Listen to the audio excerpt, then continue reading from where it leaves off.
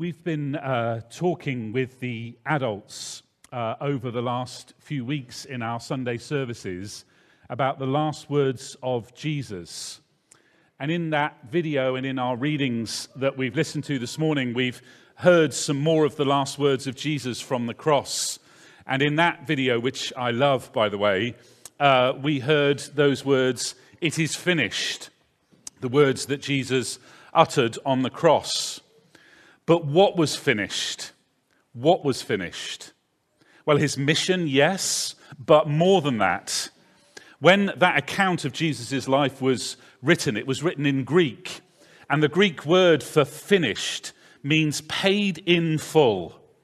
It is paid in full. That's what Jesus was saying on the cross when he uttered those words. But I wonder if we really understand what "it is paid in full" really means.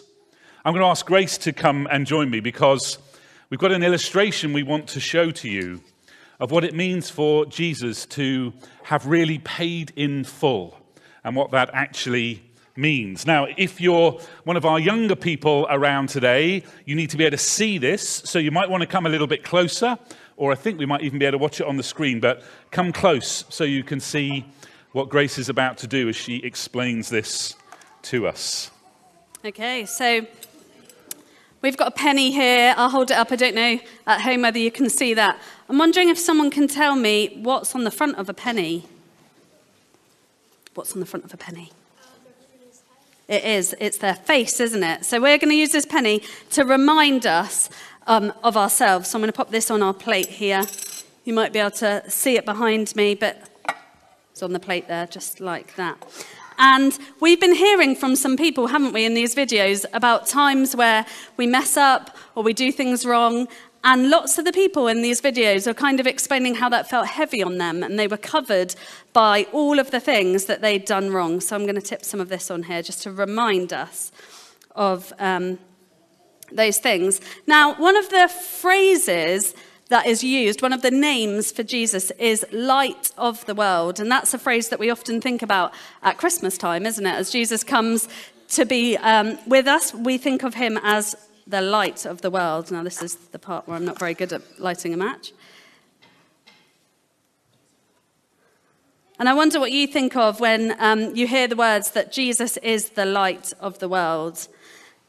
He came to bring light into our world and all of the things that we are involved in and all of the things that we do. And he didn't just sit over here somewhere shining his light, but he came and sat with us in all of the mistakes we make, in all of the things that we do.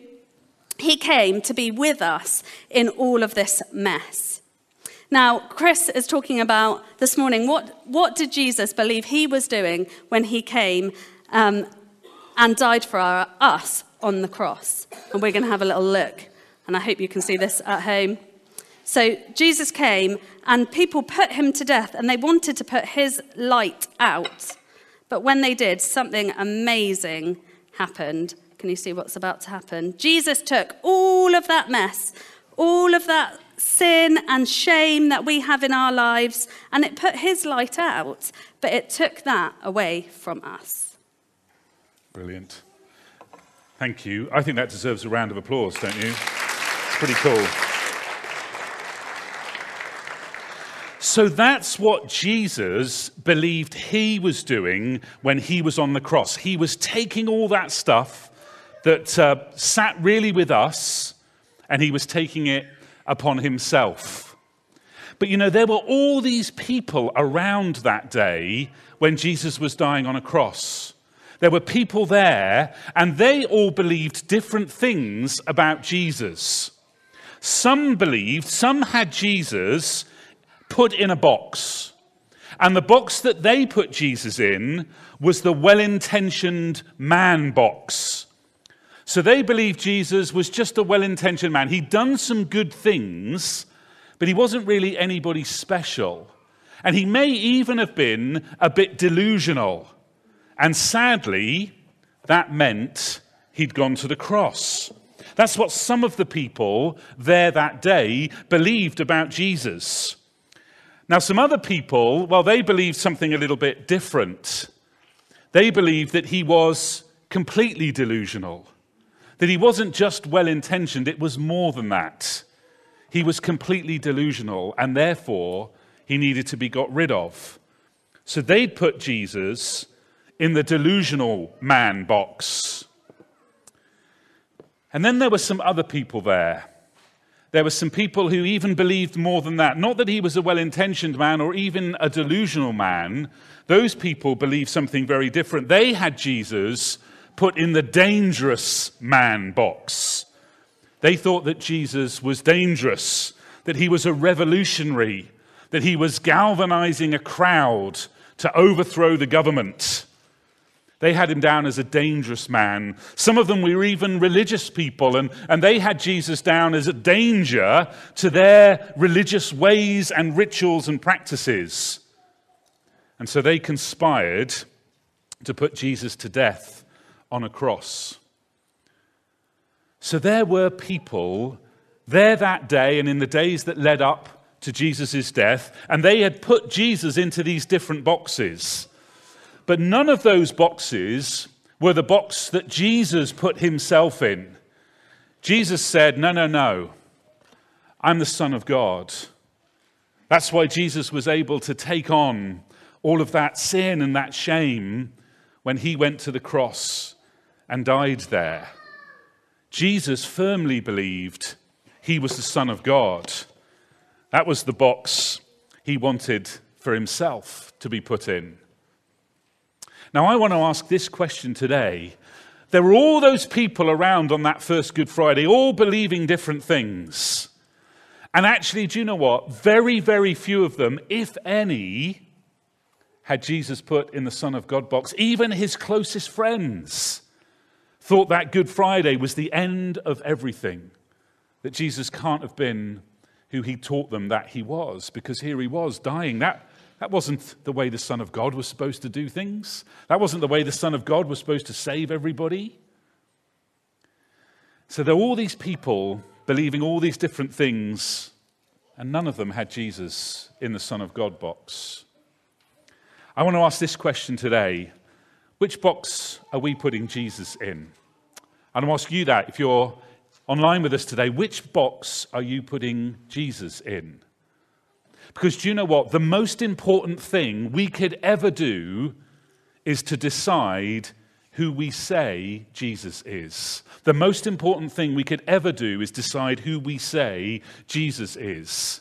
Because if you say Jesus is in one of these well-intentioned man, dangerous man, delusional man boxes, well, that's okay, because you can ignore him then. You can say, well, Jesus was just a well-intentioned or delusional or maybe even a little bit of a dangerous man, but he was a man nonetheless. He died on a cross 2,000 years ago, but other people did that too, right? And that's not going to change everything or anything, in fact. But if we decide that Jesus really was the Son of God, if that's the box that we're going to put Jesus in, the box that he himself put himself in, then that changes everything. See, the problem with these first three boxes is that's not who Jesus thought he was. And I'm pretty sure nobody goes to a cross and dies an agonizing and painful death if they're just a well-intentioned man. I don't think many people go to a cross if they're a delusional man or even a dangerous man. You know, Jesus had so many opportunities through those events building up to his crucifixion to get out of it. All he had to do through those different trials and questionings that he went through was say, no, that I'm not. I'm not the Son of God. I'm not the Messiah. I'm not the saving one. He had so many opportunities to get out of going to the cross, and he didn't take a single one of them because he knew who he was, and he knew what he was there to do. And the other big problem, I think, if you try to put Jesus in one of these other boxes, is what are you going to do with Easter Sunday? What are you going to do with a resurrected Jesus? Because a delusional man or a dangerous man or even a well-intentioned man, they don't rise from the dead. Son of God rises from the dead. And we'll explore that a lot more on Easter Sunday, by the way, 2 days' time, why we can believe the evidence that Jesus really did rise from the dead. But you know, there was no body, and nobody expected nobody on Easter Sunday. There were changed lives and transformed people. There were witnesses. And there was the resetting of history when Jesus rose from the dead. And Jesus' followers changed their mind. From those who had run away, who'd been scared because suddenly they thought, well, all these things Jesus said, that can't be true. We've got him in the wrong box. They ran away. But then, 3 days later, they were completely and totally transformed. And they realized this is the box, the Son of God box, that Jesus put himself in and that they were going to be in too. That's what they were going to believe about Jesus. It changed their lives, and it changed their eternities, and it changed our world. So this Easter time, what are we going to say about Jesus? Who are we going to say Jesus is? Because the most important thing we could ever do is to decide who we say Jesus is. And you know, the reason why so many people don't even stop to ask themselves, who was Jesus really? I think is because it changes everything when we decide who Jesus really was and is. To put Jesus in this box means life change for us. And not everybody wants to do that. It's too challenging. But to put Jesus in the Son of God box changes our lives, changes our world, gives us hope and assurance of a Savior who takes our stuff and sets us free from it. That's why Good Friday's Good Friday. As Sean said earlier, that's why we call it Good Friday. So I want to issue this challenge. What about you? Who do you say Jesus is? And if you put Jesus down as the Son of God, well, that's something to celebrate this Easter season. Let's pray together, shall we? Heavenly Father, we thank you so much for the gift of your Son, the gift of a Savior, gift of the one whose life was snuffed out so that he could take the stuff that would separate us from you. He would take our stuff, our rubbish, our selfishness, our greed, our sin, and he would take it upon himself, that it could be nailed there to the cross with him, so that as his life was extinguished, so was our stuff, our rubbish. Thank you that it sets us free to have a Savior who would give his life. And thank you that Good Friday is not the end. Thank you that Easter Sunday is coming. And thank you that in the resurrection, we have evidence, proof of Jesus as the Son of God, and that all he said and all he promised is true. Amen. Amen.